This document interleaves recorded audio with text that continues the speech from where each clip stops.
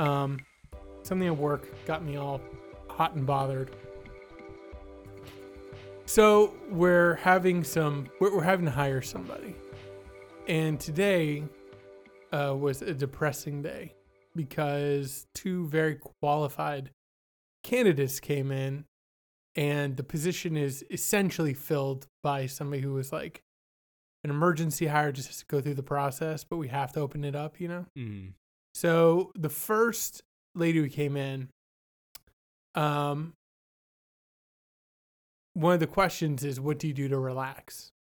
She was like, oh, I was joking around with your boss. This weekend, for example, I went up and went into work. I have 2 jobs and, blah, blah, blah, blah, blah. She has 2 daughters. Mm-hmm. She goes to their events and stuff like that. This is a lady who has a master's degree. She just got her master's degree. She works in higher education already. Mm-hmm. And she has to have a part-time job. Yeah. That will allow her to live just a basic life of raising 2 daughters. Right. And she wasn't saying it in a way of like, hey, look at me. This is, look all I do. She was talking as if like either everyone does this and like, this is life, or like she just didn't think or consider to be like, this is crazy. Right. This is absolutely insane that I have to work a second job at Bed Bath and Beyond. Mm-hmm. Or that's not the place, but it was a place, but doing customer service to supplement your income. Right. Like, I don't care if you have a master's degree in like your hobby. Like, if you paid into a system that much, then the system should at least say, here is a basic, get a full-time 40-hour week job, Right. which is already going to be 40 plus. Yeah. And you're fine. Like, you're fine. Yeah, you should definitely be getting more out of it than just scraping by. Just scraping by. But it's like all those stories we were talking about before, where it's like that story about like the kid who's walking 20 miles to work every day or something like that. There's another one of those stories that came out recently about a teacher who got a car, and it's like, why in the world are teachers being paid so little that they can't afford to buy their own car? What about the story of the person who lost their job or couldn't finish their degree because they didn't have a car? You know what I mean? So They were 1 semester away from getting their teacher license. Right. Their car broke down. They couldn't pay for it. Yeah. They couldn't pay for school. And so now they're back to working a job, trying to make ends meet. And they couldn't be, the teacher that they wanted. Yeah. Yeah, I couldn't buy my books for my master's degree. I never finished it. Listen. Now I've just got a ton of student debt for a master's degree I never finished because I couldn't afford the books. Because when I moved out here, I couldn't get a teaching job. Yeah. Yeah. I have going back a few episodes, I have a new crime I want to add to our like cultural crime list if we ever take over the world, or let's be honest, we ever create our commune and we set our rules. One of them is, it is illegal to buy more than, 5 Funko Pop figures at one time. Sure. There's no reason why you should be carrying out like 10 of them in your arms. Yeah. I went to, so I got in the Sea of Thieves when it came out because he and his cousins were tired of playing Minecraft and they wanted something else. So I looked into Sea of Thieves, showed him some trailers and it seemed good. It's like exploration. Right.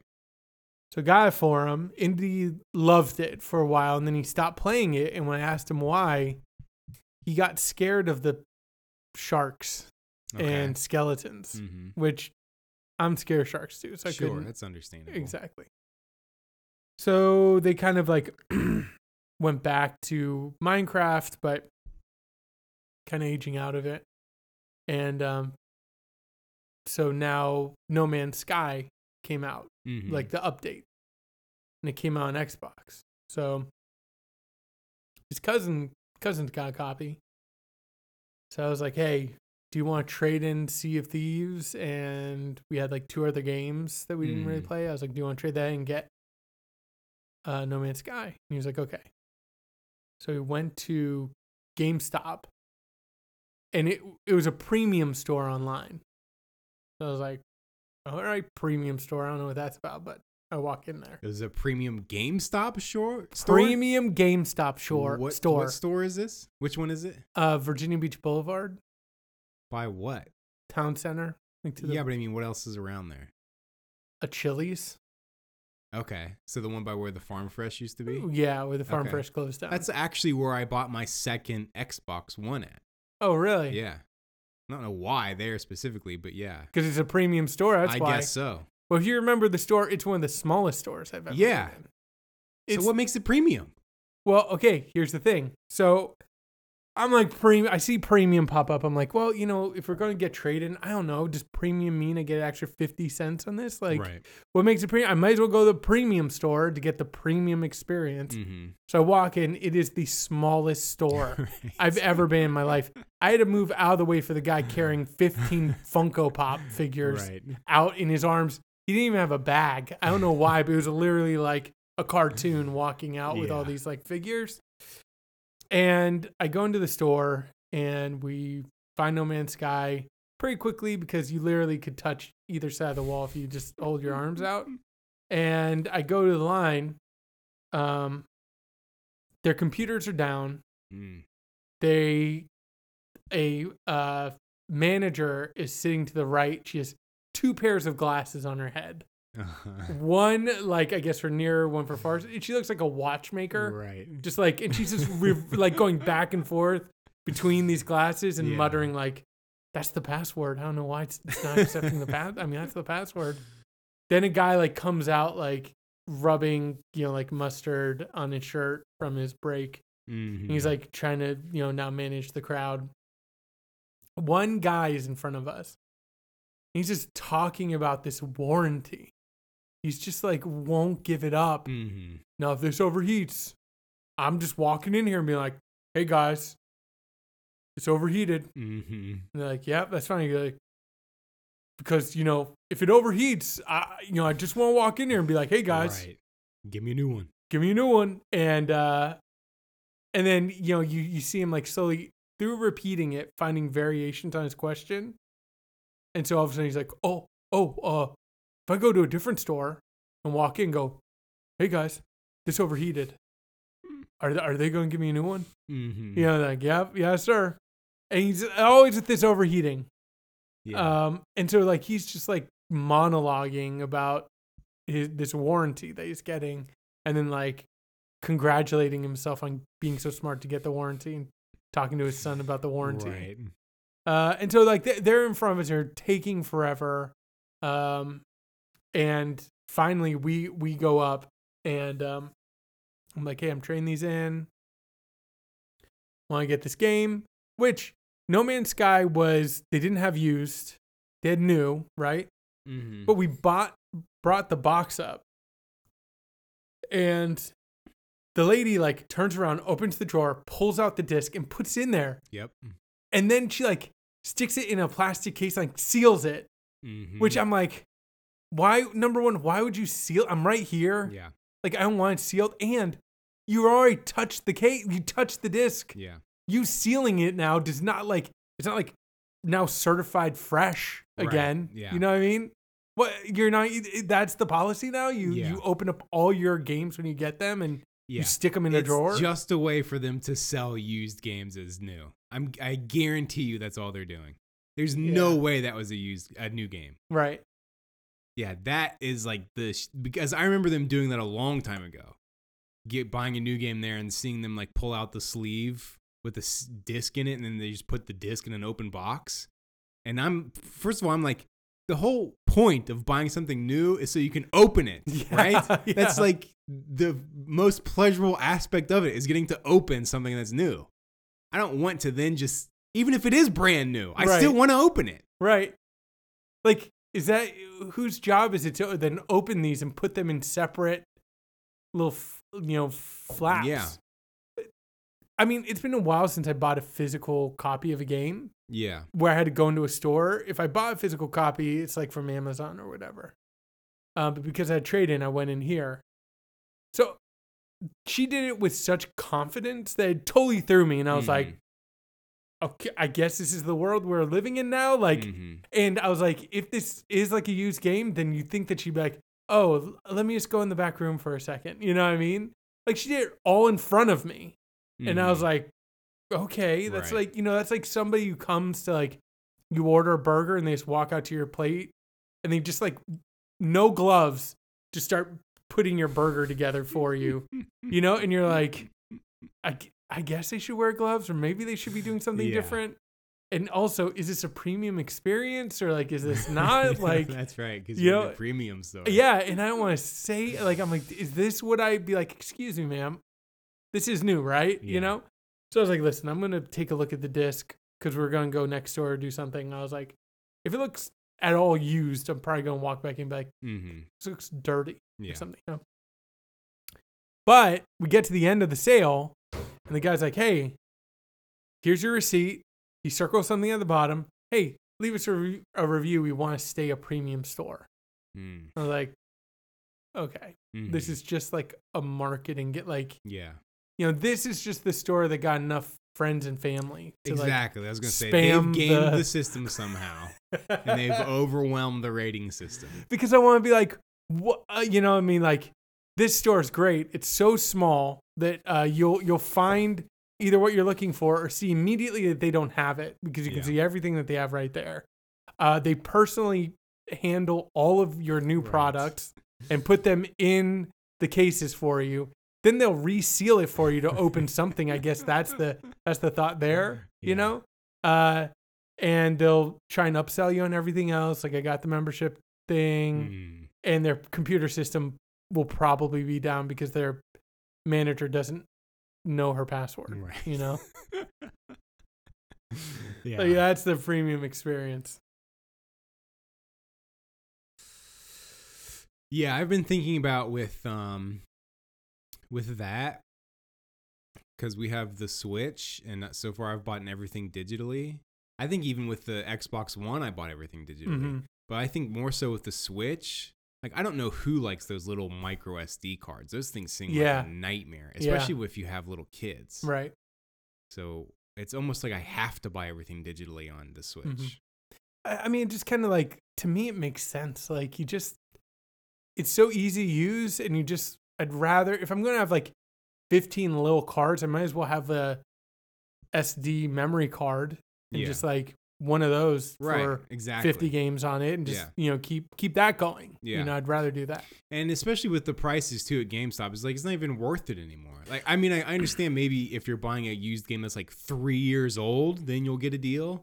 But if you're buying anything that's less than a year old, you're paying $5 less. Yeah. Like, just pay the $5 to get the new game from somewhere where it hasn't already been opened and smudged up first.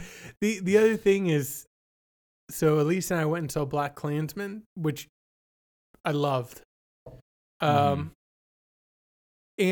we got there a little early, and I was looking around the theater. I was like, okay, we own this theater. Everybody's saying, the theater experience is dying.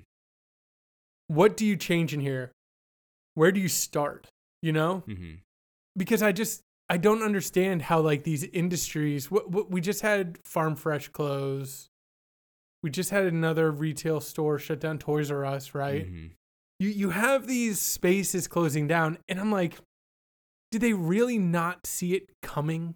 Like, were they really for like decades and decades literally being like, the riddle of online is completely baffling, or like, were they too big to change? You know what I mean? Yeah. Because I just feel like there are things you can do to get ahead of this thing. There are moves you can make if you want to save your industry. Yeah. Like, with the theater, start with your seating. Make them not gross. Yeah. You know what I mean? Make it so I can recline back a little bit. Give me a little room in there, The speaker's blown out. Like, invest in good speakers and maintenance or whatever else. Like, I don't know. I just feel like, I know that that's cost prohibitive, but if you create a better experience for people, I think they'll go.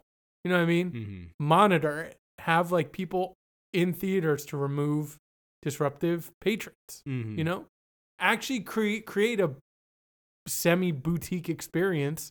I think people will respond. Or like if you're GameStop, actually give me a benefit for coming into your store. Right. You know what I mean? On overpriced rewards program or something that gives me, finally you can discount me to what I can find online. Mm-hmm. Like, you know what I mean? Like, I don't know, sell various things, other subscription product. I don't know.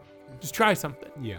But going into GameStop today was no different than going to GameStop 15 years ago. Mm-hmm. There were just more people back then. Yeah. That's it. You know?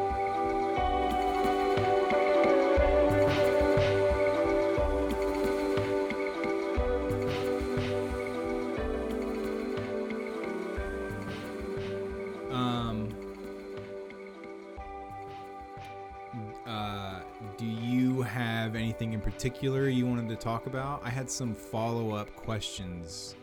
We talked a little bit about the On the Media Twitch episode and Radiolab Facebook episode that they're kind of like companion pieces. Mm-hmm. I had some follow-up questions I want to ask you about. Okay. So the On the Media one is exploring Twitch, and there's a part where they focus on Ninja, right? Mm-hmm. And there's this recent controversy that Ninja is going through that I actually saw, maybe it was Polygon did an article about it, about him not... I think it was an interview with Polygon. They said it. I'm not sure. Okay. But I saw on Polygon. But it's about the idea that Ninja refuses to stream with girl streamers because of the drama it brings into his life. And specifically, he was like, he didn't want to put his wife through it. Right. So I wanted to know what you thought about that instance in particular, and if you think that people of a certain platform size have a responsibility to be, I guess, role models out front and lead the way on some way stuff. to say it, but like to set an example. Yeah.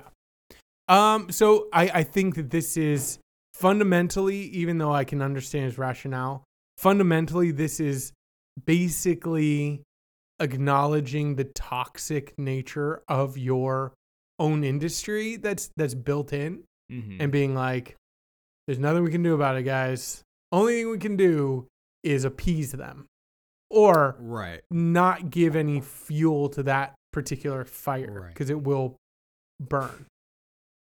I feel like you don't have to stream with women to comment on that and fight that. I think that's the one thing that I disagree with what I've seen out of all of this, is that the only way he can address is by streaming with women.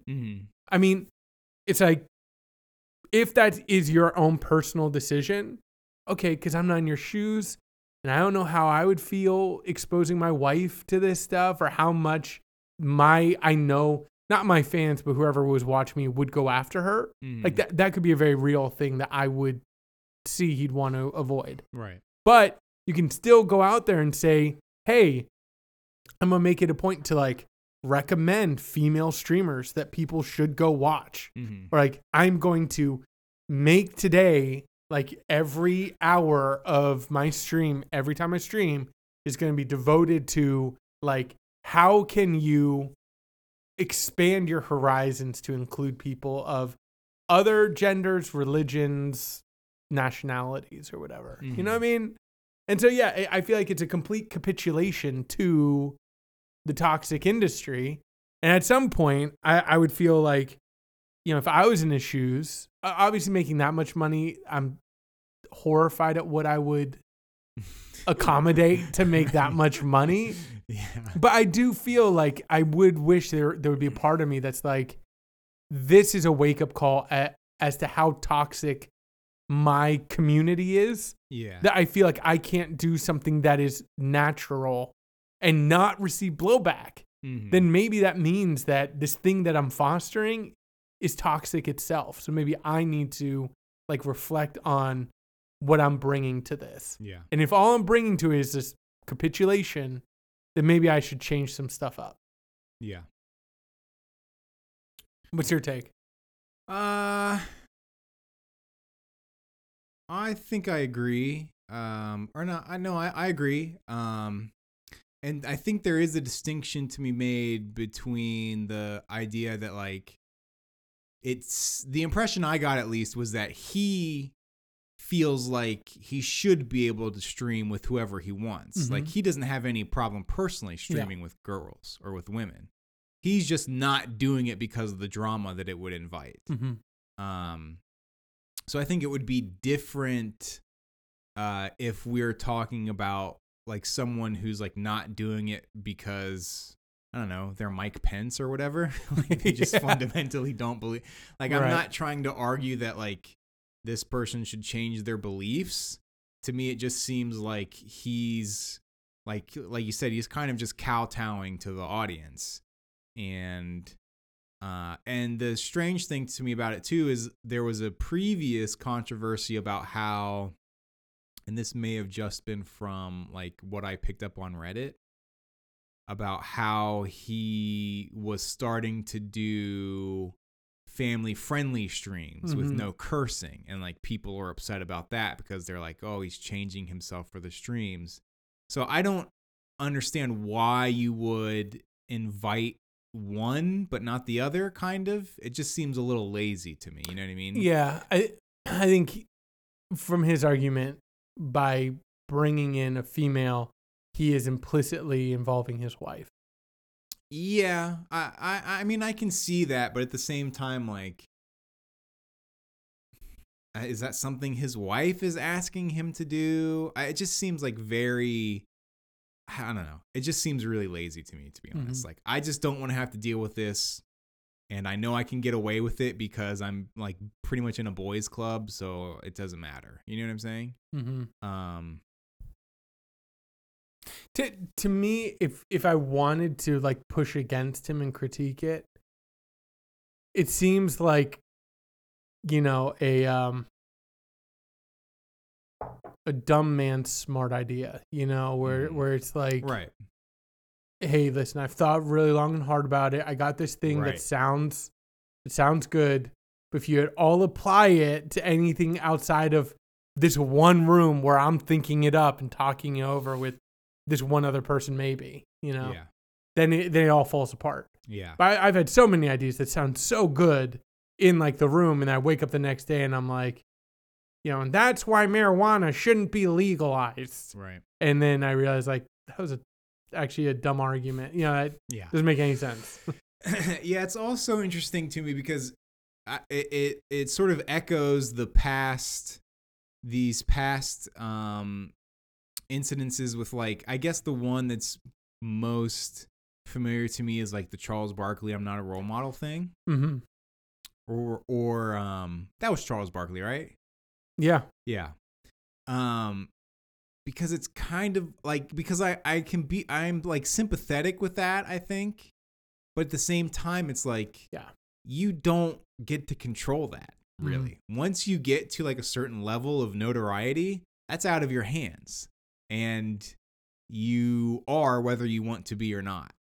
And that's kind of like it kind of like comes with the territory, but at the same time I feel like that's maybe the same side of the same coin as like people who are like, you're a celebrity, I demand you do this for me. You know what I'm saying? You're taking a little bit of the free will away, I feel like. Yeah.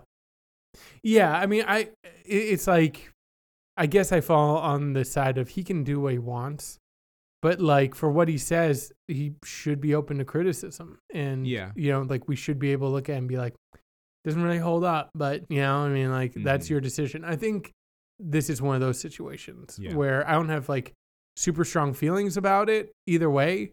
But I do think fundamentally it's just an excuse and a way to ignore some deep problems that are right there staring him in the face. Right. Yeah. Of it's definitely his audience. a deflection because I don't want to have to deal with this larger issue. Yeah. He's basically just saying like, just let me just keep on trucking with this streaming thing. I'm making a shitload of money. Yes. I don't want to derail this in any way.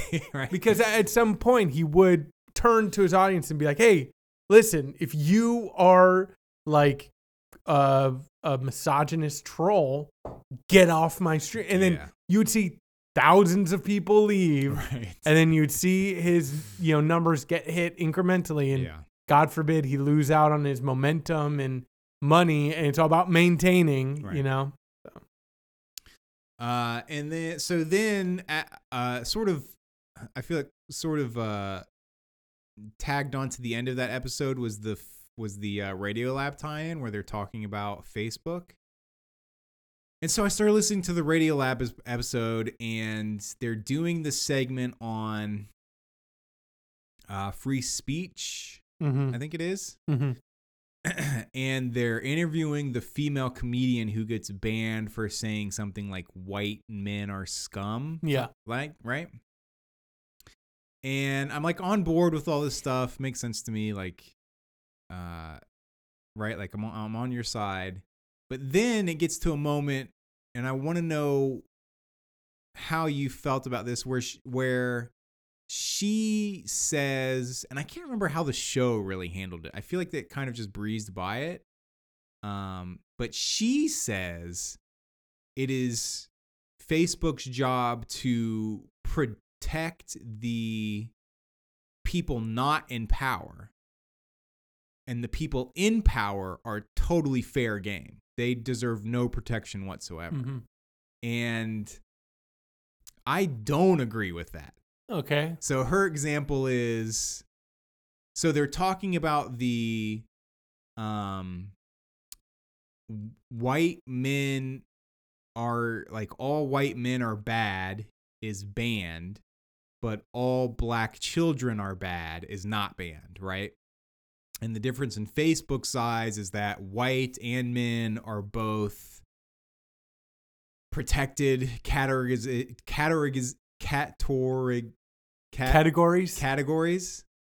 to Facebook, and black is a protected category, but children is not. So that's why that is right. That's their justification.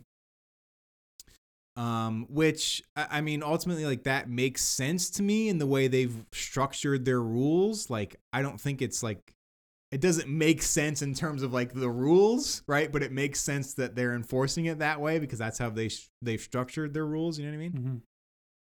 And really that example, I'm sure that example was chosen to like be controversial because really the example could have been all black men are bad and that would have been banned, but all white children are bad would not have been banned, right? It's just, you're just replacing these modifiers basically is how they're looking at it. But I feel like when it comes to something like with Facebook, right, a multiple billion-dollar company who is obviously like undercutting the workforce, paying these farms in foreign countries like slave wage labor stuff to be their moderation team, right? I feel like when you are not resource strapped, when your resources are essentially unlimited, then your job is to protect everybody, right? Like I feel like in a scenario where your resources are limited, where you can only give attention to certain areas, then yes, protect the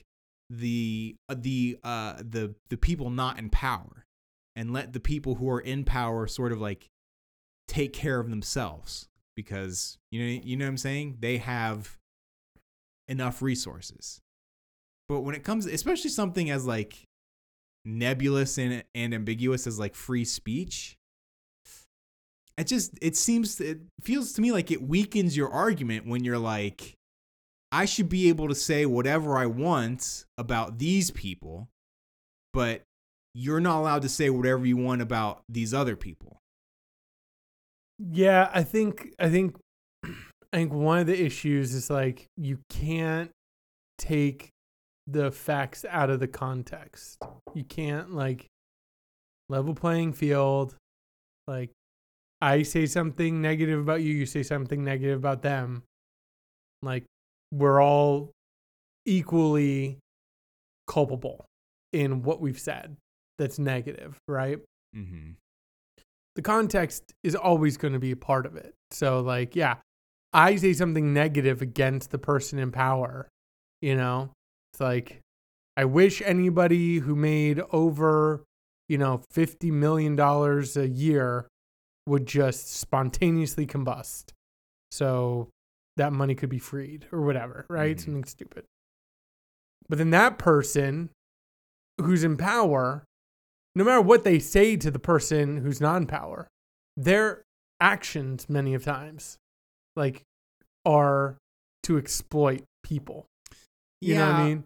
And that exploitation can never happen on the reverse. So I feel like what she's saying is like karmically, like if you add some moral connotations, then that levels the scales in a way that they will always be unbalanced if that person in power says something negative about, her or another person or a group of people, And that is kind of my argument for like what makes satire work. When we were talking about my issues with the dumb, idiotic Babylon Bee and versus The Onion, is that the Babylon Bee will like make fun of people who have no power.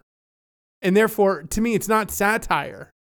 Like it's only satire when you read like The Onion and they're basically just like saying the most horrific stuff about Mike Pence or corporations or politicians, right? And that satire works because it's going after the people in power. But yeah, if you read their satirical, news site and it's like making fun of how bad homeless people smell, like, you know what I mean? It's like, okay, well, that's not satire. I mean, that doesn't work. I'm not talking about what works and doesn't work as satire. And maybe I missed the point of what she was saying. To me, what I got from it was protection. Just talking purely about the rules that Facebook is using to protect free speech. She's saying you should be able to say whatever you want about white people, period, because they are the people in power. Everyone else is protected. You cannot say bad things about anybody else. White people, fair game. No restrictions on what you can say about white people. Black people are protected. So that is the stuff that can be moderated. The white people stuff can't be moderated. And I also want to say, I could care less what anybody says about white people. Yeah. No white people jokes bother me whatsoever. Well, no, I just feel like if you're going to protect free speech, whether it be I can't say bad things about people or I can say bad things about people, I feel like that is one of those things where it's kind of like all or nothing. You know what I'm saying? It doesn't make sense to me to not protect. Like I don't know. And from like a conversational point, like if you're trying to like bridge a gap, I don't see what that offers. Yeah, well, I see what you're saying. I think that we're taking it to different places to interpret it. I'm taking it to satire. I'm taking it to, she's taking it to the effect of what these words represent. It's not about the speech, it's about the intention, right? It's about the effect of these words. And the effect of the words is to go after a hierarchy, a structure, right? That she views as monolithic and negative. The fact that it's white people or whatever is secondary, which is where I think her argument, where I take her argument. So she's engaging in speech that the white power structure cannot engage in. They cannot match it. You know what I mean? Like the Babylon Bee can never match the Onion because the Babylon Bee is coming from people who have a specific moral and political ideology. You know what I mean? And so I think that that's it. Now, I think what you're saying, which I also agree with, is like she is not the paragon of free speech. She's not the person who, you know, every word that tumbles out of her mouth is like pure, untouchable gold, you know, that cannot be besmirched. Mm-hmm. And in that way, I agree, but I don't think that she's necessarily specifically talking about free speech. I think she's talking about speech that challenges a power structure. Mm-hmm. And then when that power structure goes, ow, you can't say that. Like, you know what I mean? Like, so if I say, I mean, you saw this, right? Who was it?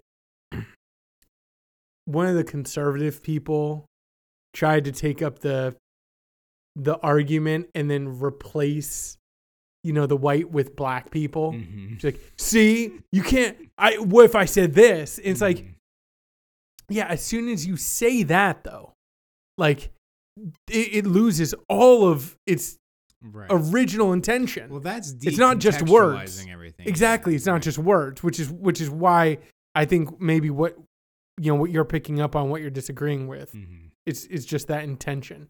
If it's just words, I agree. But it's not just words. And yeah. But see, I think Facebook is approaching it as it's just words. I think that's how they're trying to make their rules. Based on that podcast, I would agree. I think what you also run up against and what we run up against are the people who view Mark Zuckerberg as a ideological foe. Mm-hmm. And he represents Facebook. And so anything that Facebook does is done from that ideological perspective, which may or may not be true. I don't know. I'm not in those back rooms. Mm-hmm. But how they presented it on the podcast, on Radiolab at least, was like, we are taking a look at these rules as they were set up and not really speak on the intention. Like the intention is just to try and come up with something that's fair.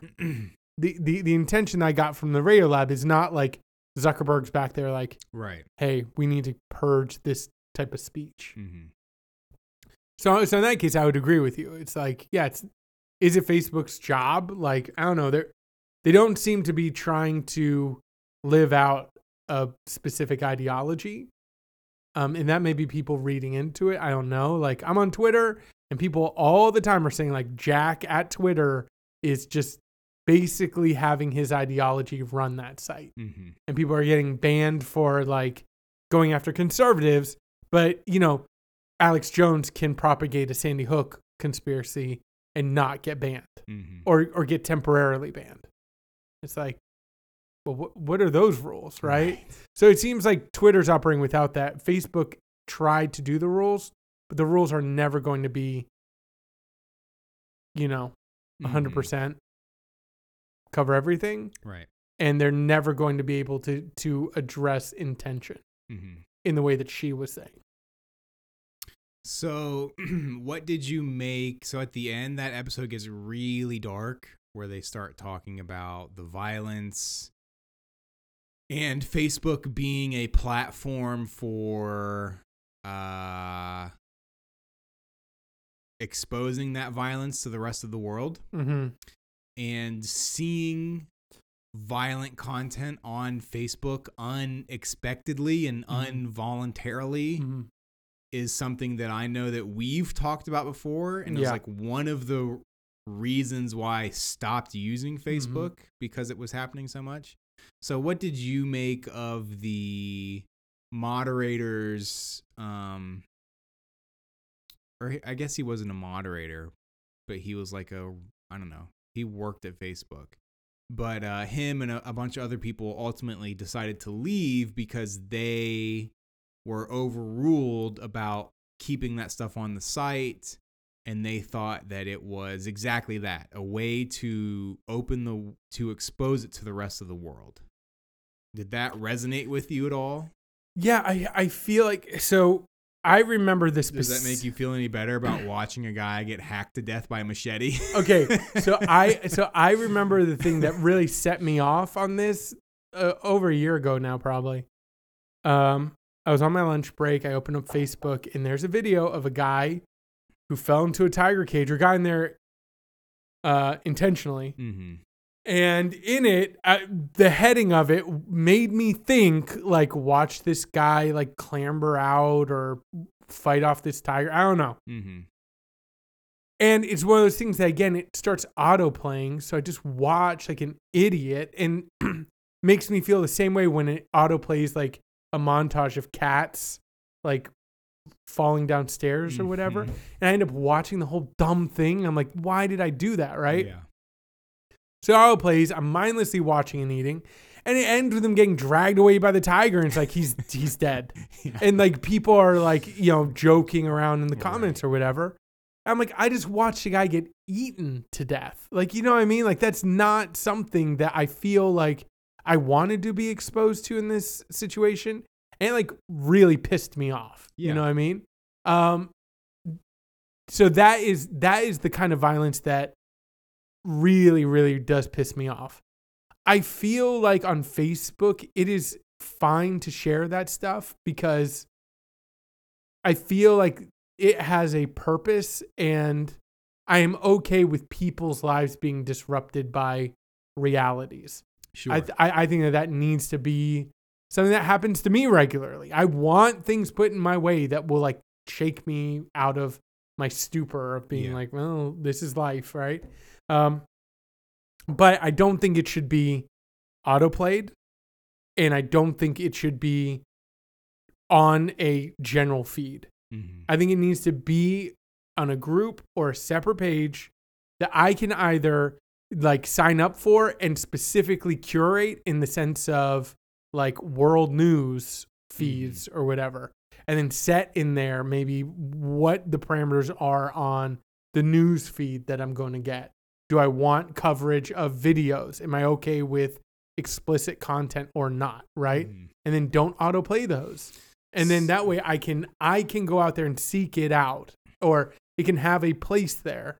Yeah. But see, that to me seems contradictory to the idea of, like, exposing people to it, because you can just choose to ignore it. How do you feel about how Reddit handles it? Because Reddit, if you just go to the front page, or if you go to all, it gives you the most upvoted of everything on the site. Yeah. But nothing, or I'm sorry, not nothing, or like the not safe for work stuff or the not safe for life stuff is censored by default. It's, like, blurred out. And it also doesn't autoplay because it's blurred out.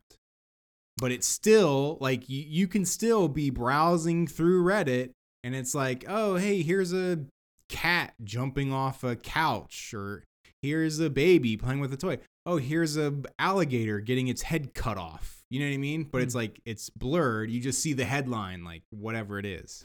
So one thing, I'll just touch on my idea really quickly, and I have not put a lot of thought into it. But the one thing that I like about that is it can make it easier for me to share. So the whole idea is to expose people to it, right? Mm-hmm. But I think the best way to expose people to it is if someone I know shares a video with me. It is not if I mindlessly scroll through and watch a video. I largely won't do that, Mm-hmm. I will want it to be linked through somebody that I follow. So a lot of times, if I see something on Reddit, I won't watch it straight on there. I'll wait for somebody that I follow on Twitter to, like, post it and then see it through there. Or again, like, political things. So I still like the idea, and I know that you're mainly on Reddit, I'm mainly on Twitter, but I like that idea better of, like, giving people an opportunity to share the things in their timeline, and then it comes up on mine. So hopefully people know if I share something, I'm like, hey, this is happening in Syria right now. Mm-hmm. Like, this is crazy. That has been passed through and been shared with a purpose. And people can choose to see it, but they've also been exposed that, hey, someone that they follow that hopefully they read and care about what I say has just seen something happening in Syria that's worthy of my time and attention, mm-hmm. right? So again, I still like that method better than here's a mindless empty scroll. The other thing too is I'm thinking about when do I want Indy on Reddit? And it isn't until he's like an adult. You know what I mean? Not only because even on the main feed, I've seen stuff, or just like people still want to share stuff where it's like, I'll be at work. I'm like, I can't click. I know that's not a bad video. I can't click on that because I can't have that in my history of like, you watched like watch me F this goat. You know what I mean? It's like, no. But if you watch, he's not having sex with the goat. He's, you know, so it's like, again, yeah, you do that, but then you also naturally push the age up. So if that is the way Facebook did it, then Indy wouldn't be on Facebook until he's an adult too. As is now, I could see him being like, you know, in high school or whatever, and like having a Facebook page and being like, I'm comfortable with the stuff that he's going to see on there. Versus Reddit, good God. Sure. Okay, well, that's all I had. So I have one thing. Sure. I feel like we could at least get a segment going of like everything economics, because right now I am, you know, I kind of grew up feeling like, I don't know. I was trying to think about this. Did I think I was too smart for politics, or did I feel like politics were too smart for me? It was one of those two, maybe a blending of them. But I grew up kind of feeling like, oh, I have a political identity, but then largely just not really thinking too hard about it. And now that I'm older, and I don't know if it's all like the last election cycle and all that stuff, I think I was getting politically interested before that, you know? But I'm slowly like working my way through different political realities that I'm interested and curious about. And the main one that I've been thinking a lot about recently that I maybe wanted to talk to you about briefly is this idea, and I can't shake it. And like I've been reading a lot about this, and I want to read more, but that people fundamentally see a difference in corporations and governments. That I don't understand that fundamentally. Right. Yeah. And as I walk through even the principles that any good, you know, kind of Western capitalist would stand for, like free market, libertarian or whatever, it's this idealized view, right? It's like this hardworking man starts an electrical company. He doesn't gouge his customers. He doesn't like get into mudslinging with the other electrical companies in the area and like lie and spread rumors about them. He hires everybody based on merit, and he builds this company up so that it becomes known in the state, right? And then when he's old, he retires and he hands the keys of the kingdom over to the next best qualified person. But it's like, no, he hands it over to his son, right? And whether his son was an electrician or wanted to be an electrician, he is now head of this electrical company, right? Yeah. And then he is now going to either be a benevolent king over that company, or he's going to exploit it, you know, run the people ragged, mismanage it, and then crash it, you know? And like that is the monarchy. Like it's the history of the like we are not seeing a rotation of business owners every generation. You know what I mean? Like you're seeing bloodlines handed down in these companies, right? And you're seeing inherited wealth creating, you know, inherited opportunity. And what you're seeing is people who are unprepared for these opportunities then take the reins. And whether it's the Theranos, you know, lady, whether it's Donald Trump, right? You see these people who are standing on the hard work of people who maybe did live out those capitalist principles. But we also know not too long ago that even the hardworking guy who starts the electrical company probably had something in place that said, either this is a white company or we don't really have a lot of space for people of color, right? That's just the national identity. And I feel like you have to overlook a whole lot of basic principles to get to a point where we say corporations are good, fundamentally are good beyond a generation. Good. Eventually, you're going to get the inbred cousin king, who's just totally ill fit and prepared, and he's going to be over, thousands of people and in control of their destinies, to a large extent. Yeah. How is that any different than a government? Yeah.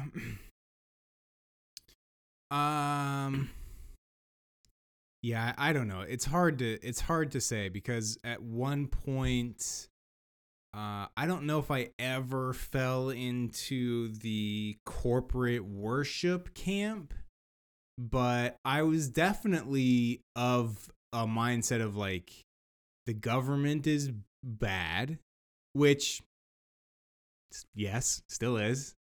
But the government is bad to a level of like being irredeemable. Like there's no good in it whatsoever. And not at all acknowledging the role that corporations play in that. And then at some point it just switched. I don't know. But I think to that example, I think I'm also now of the mindset that it is actually impossible, literally impossible to become have or be worth even $100 million without directly exploiting other negatively people. Yeah, right, yeah. Or I mean, maybe not directly, but like very close, like somewhere within that chain, people are getting exploited. That's the only way to get that amount of money. And having that amount of money is like the American dream, right? That's what all of these bootstrappers are like aiming for. You know what I mean? Which is ultimately just the exploitation of the people below you. And like what we were just saying the other day, it doesn't take that much money to like be comfortable. You know what I'm saying? Like relatively speaking to the 1%. Like at a certain level, these people are just hoarding money for themselves for no purpose whatsoever. It's not getting them anything more. They're not doing anything more with it. You know what I mean? It just is literal greed and holding on to as much as you can. And I don't think you can get to that level. Whatever the cutoff is, there is some cutoff without directly exploiting people. Well, I feel like for me, like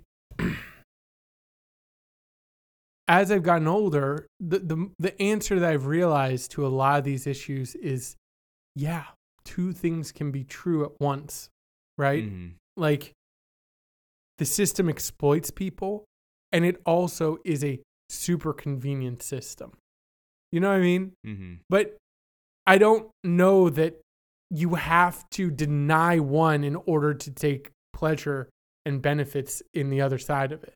So like, does Amazon exploit its workers? 100% yes. You're right. Is there just levels of deplorability down the line from the warehouse workers to the delivery people? Absolutely, yes, there is.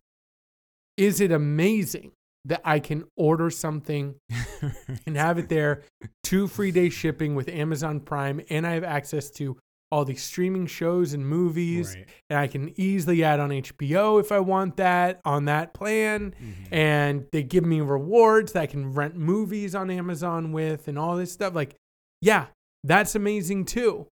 But my access of that does not mean that I have to deny that the other things happen Mhm. and are happening.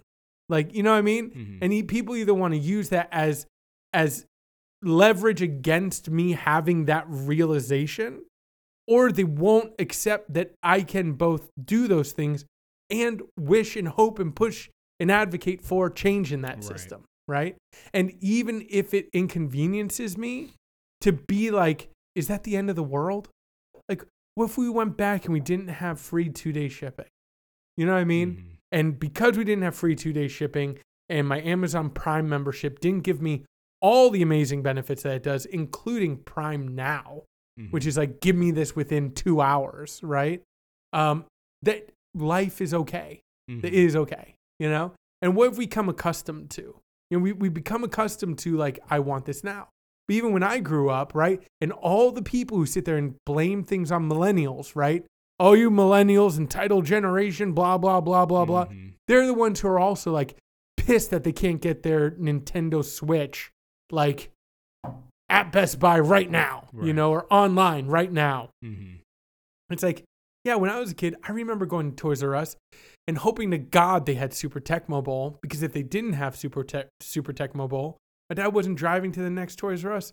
I was just waiting until next month when I got my one game, right? Mhm. Like we've just, that is a new thing. This kind of like free 2-day shipping Right. is new, you know? And Yeah. we demand it now. Right. And we demand it without being told like, hey, that's creating some issues, you know? Yeah. Part of that too, though, is like, there's the argument of like, well,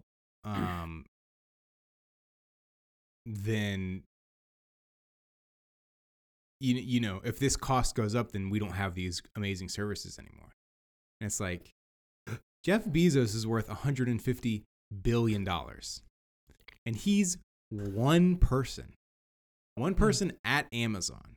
How much money do these shareholders, right? The beloved shareholders have, right? Like, all these services are possible while also paying all of the people who make these services possible a fair, living, respectable wage, and not treating them like dogs who don't get bathroom breaks or who have to fight with each other to pick up deliveries for the day, who then get paid shit to do it anyways. You know what I mean? Like, what if Jeff Bezos was only worth $1 billion and the rest of that was distributed throughout And listen, all of the Amazon workers? yeah, listen, I'm not even talking about the government, right? Some people are like, yeah, tax, like, what if it was distributed through his own company? Right. Now imagine that company. Yeah. Like that's an amazing company Right. with exactly. amazing resources that can now like think about how now that their workers are better, they can now better their customer experience or whatever, right?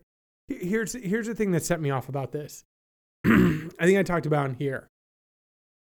You know, we're hiring. I came in contact with somebody who was applying for a job in my department, and she works a full-time job at a university. She has a master's degree. Mm-hmm. She also needs a part-time job at a mall in order to supplement her income. Mm-hmm. The university is structured so that the people who are paid the least are the ones who help bring in and recruit the students. Because of different things, we needed enrollment up. The department that is involved in enrollment also employs this person. And that department has a revolving door of people. And it's because they make like the lowest amount of the people working at the university. And when you look at what they need, like for this person, Mm-hmm. when asked like where you see yourself in the future, wherever, she just like honestly was like, I just want a job that doesn't require me to work 2 jobs. Right? So how much are they earning on their second job? how much would be enough for that person? I bet it would be something like $5,000 a year. I know I could do a whole lot with $5,000 a year. Mm-hmm. That's what we're talking about. Right. And still, if you go up the chain of command, you have admins who are making a whole lot of money, making decisions about the university that affect the demands of the jobs on the people who are involved with bringing the numbers. And what you hear from admin is, we need more numbers. We need more. Where are the numbers? Mm-hmm. And you need to do whatever you need to do to get more numbers. It's like, well, what decisions are you making up there that are forcing this push for numbers, you know? And secondly, how much are you making in comparison to those people?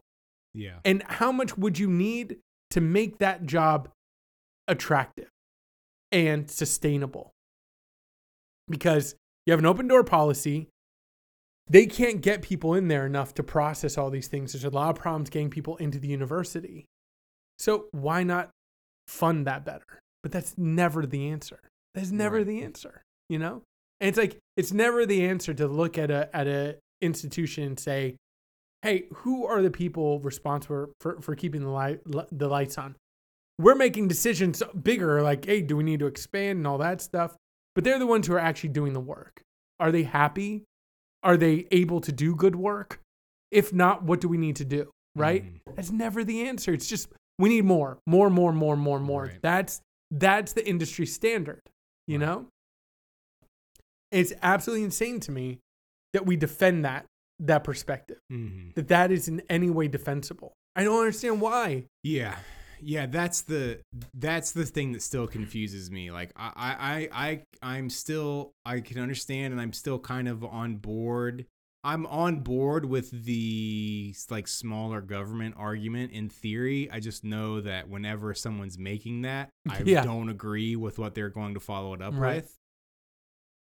But the one thing I still don't understand is the core is that someone can know that Jeff Bezos is worth $150 billion and be like, yeah, he does a lot to deserve that.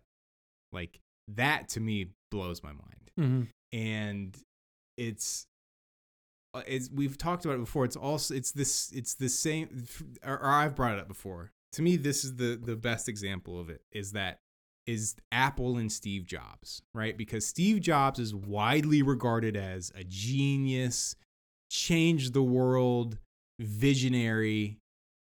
He dies. Some guy named Tim Cook takes over the company. Steve Jobs, who you would think, listening to anybody talk about him, think that this guy is irreplaceable, right? Like, this guy is truly one of the greatest figures in modern history. Dies, some other random guy takes over the company, and now they're worth $1 trillion. Literally the most valuable company in the world. Like, at a certain level, it does not matter who is in that job. Like, unless outside of like extreme examples of someone who's just like doing their best or doing their worst to tank, like, you can get a quiet guy in there who can make some decisions. And next thing you know, in 5 years, you're worth $1 trillion. And it's the same. I've never worked harder in my life than when I was a groundskeeper. For 3 years, when I was a groundskeeper, I made $18,000 a year. And I never worked harder in my life. A year, 6 months after I got promoted from being a groundskeeper, I was making $30,000 more a year, and I was literally watching YouTube videos all day. I could sleep at my desk, and no one would know any better. Yeah, it's like, and that's the way it goes. Like you're saying, the people at the top are the people who are making untold of amounts of money, and all they do is demand more and more and more, right? And they pass that responsibility off on the middle managers, who get paid better than the people who are on the ground, and their whole job is to be like a balancing act between the people at the top who want all the money and the workers who are being exploited, basically, and the middle managers are being exploited as well. And it's like, I just don't see how people can view that structure and can work in that structure and be like, yes, this is exactly how it should be. Mm-hmm. These 12 random old guys who meet once a month should be dictating everything that goes on in this company, and then they should be reaping all of the profits from all of it. The other thing too is like, this isn't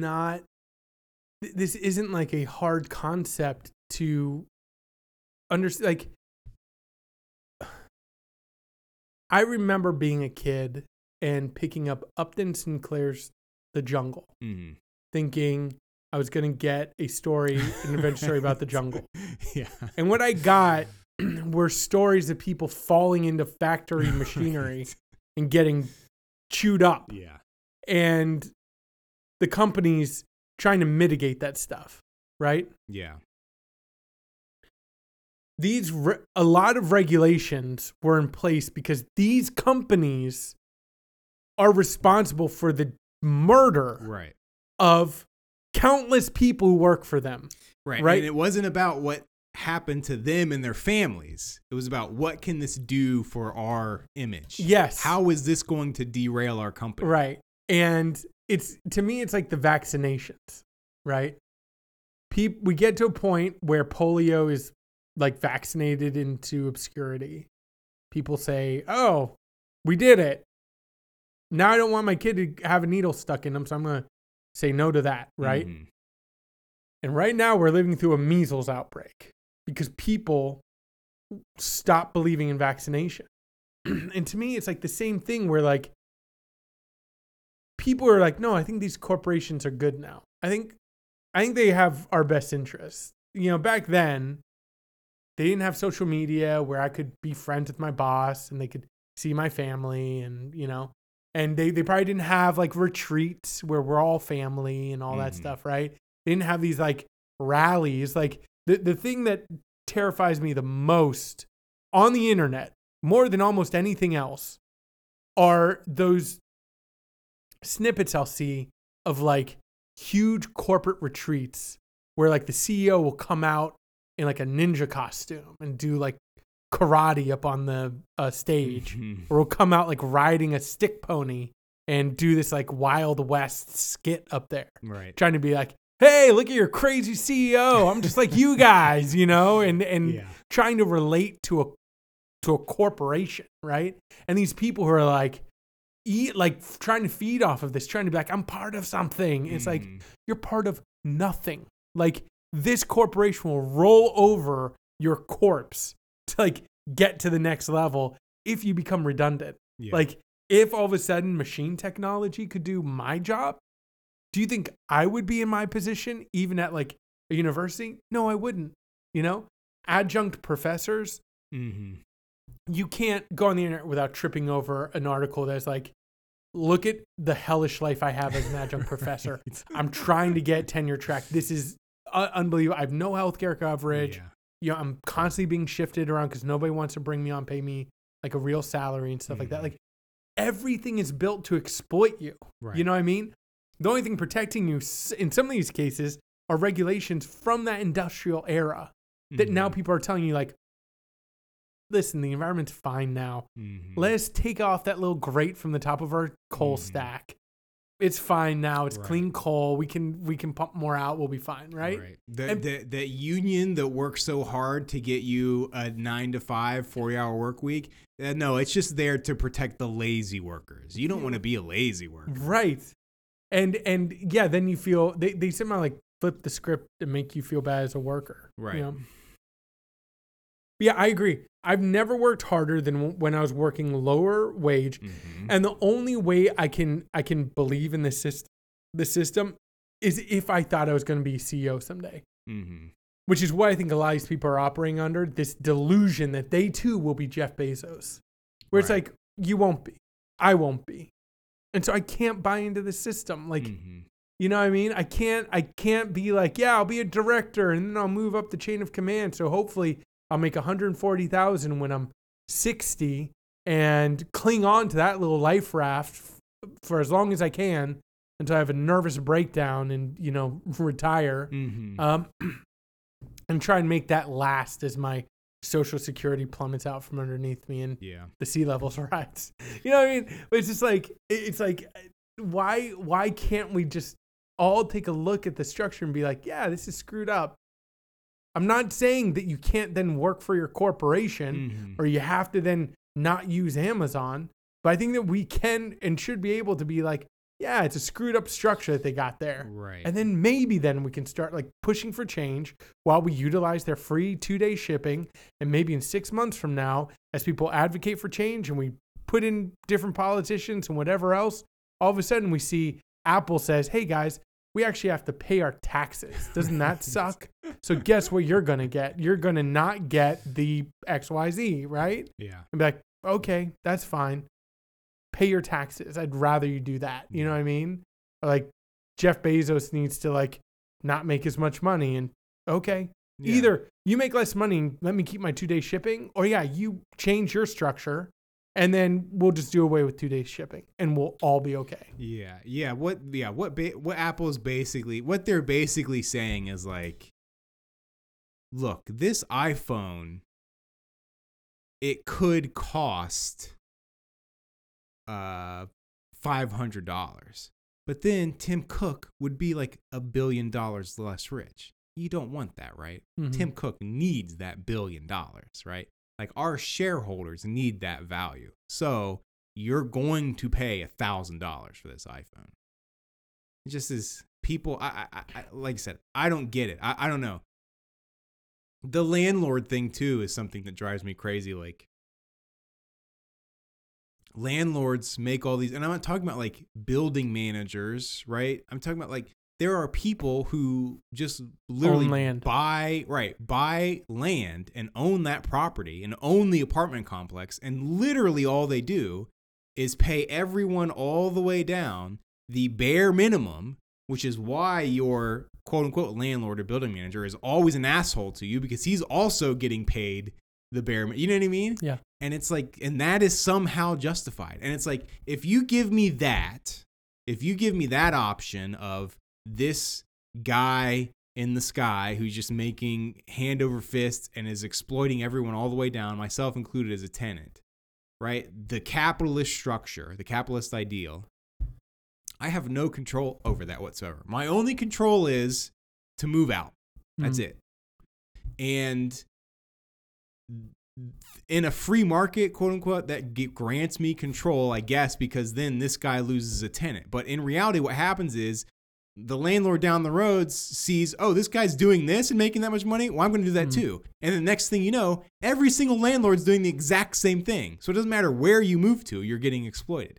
So if you're giving me that, or the option of, well, we're going to have government controlled housing, it's like, well, at least I have the specter of control with government, right? Like that's the whole point of the government, is that vote that person out. Right. We are choosing it. We are running it. So if this person is doing something that I don't like, I can organize and we can vote him out. I don't have to move. I don't have to be exploited. You know what I'm saying? Like, give me that option. And it's like, and it's also the same thing with like, it just is like propaganda that people have gotten in their heads that like the government is the boogeyman, right? And at this point, yeah, the government sucks. 99% of the people in the government suck. They're bad people. Like we voted the wrong people in, and now they have to be voted out. Yeah. Right? Like I wouldn't want that system now with all the people that are in there. But ideally, when you get the people in there that you want in there that who are going to do good things, then it works. And if it doesn't work, you vote them out. Yeah, and if people are like, oh, it's so like theoretical and, you know, pie in the sky and idealistic, this is all you do, right? You just start by saying you cannot get rich in government. We do not come here looking to become a millionaire. Right. It's not going to happen. Yeah. So all these lobbying firms, companies, all these corporations, all these donors, like all of that is now strictly regulated and out.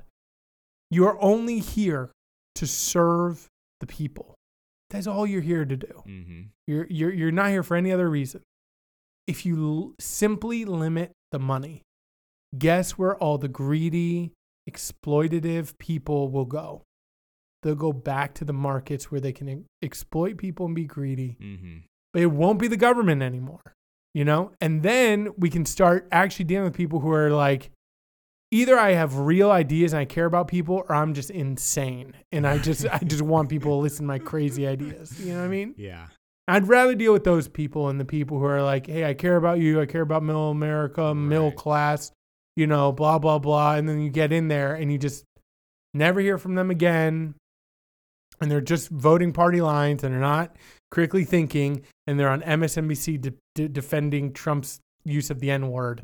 You know what I mean? You're just like, what are we doing? Who is that guy? Yeah. How do you get vote? Like, what are his standards now that he's in office? Right. It probably is to hold on to the seat by all means necessary, get as rich as possible. And then when I flame out of here, go to a think tank and then devise new ways to keep Muslims out of this country, you know? Or you just be like John Boehner, where you spend all of your career like prosecuting marijuana users, and then you get out of the government for 10 years, and then you get approached by some marijuana lobbying firm. You're like, yeah, sure, why not? I'll advocate for legalized marijuana. It just is a total joke. Right, but I mean, like, people still want to, I guess that's what I bought into early on. I was like, man, politics is serious, and smart people are up there, and smart people got it. And I realized, like, nope, smart people aren't up there, and smart people don't got it. Like, everyone's out for their own, and a lot of people who think they're out for their own are just out for their own ideology. They're not even out for their own bottom line. Right. They're just out to maintain the status quo because that represents, like, America, apple pie, and football on Sunday, right? And it's like, don't you dare change those things.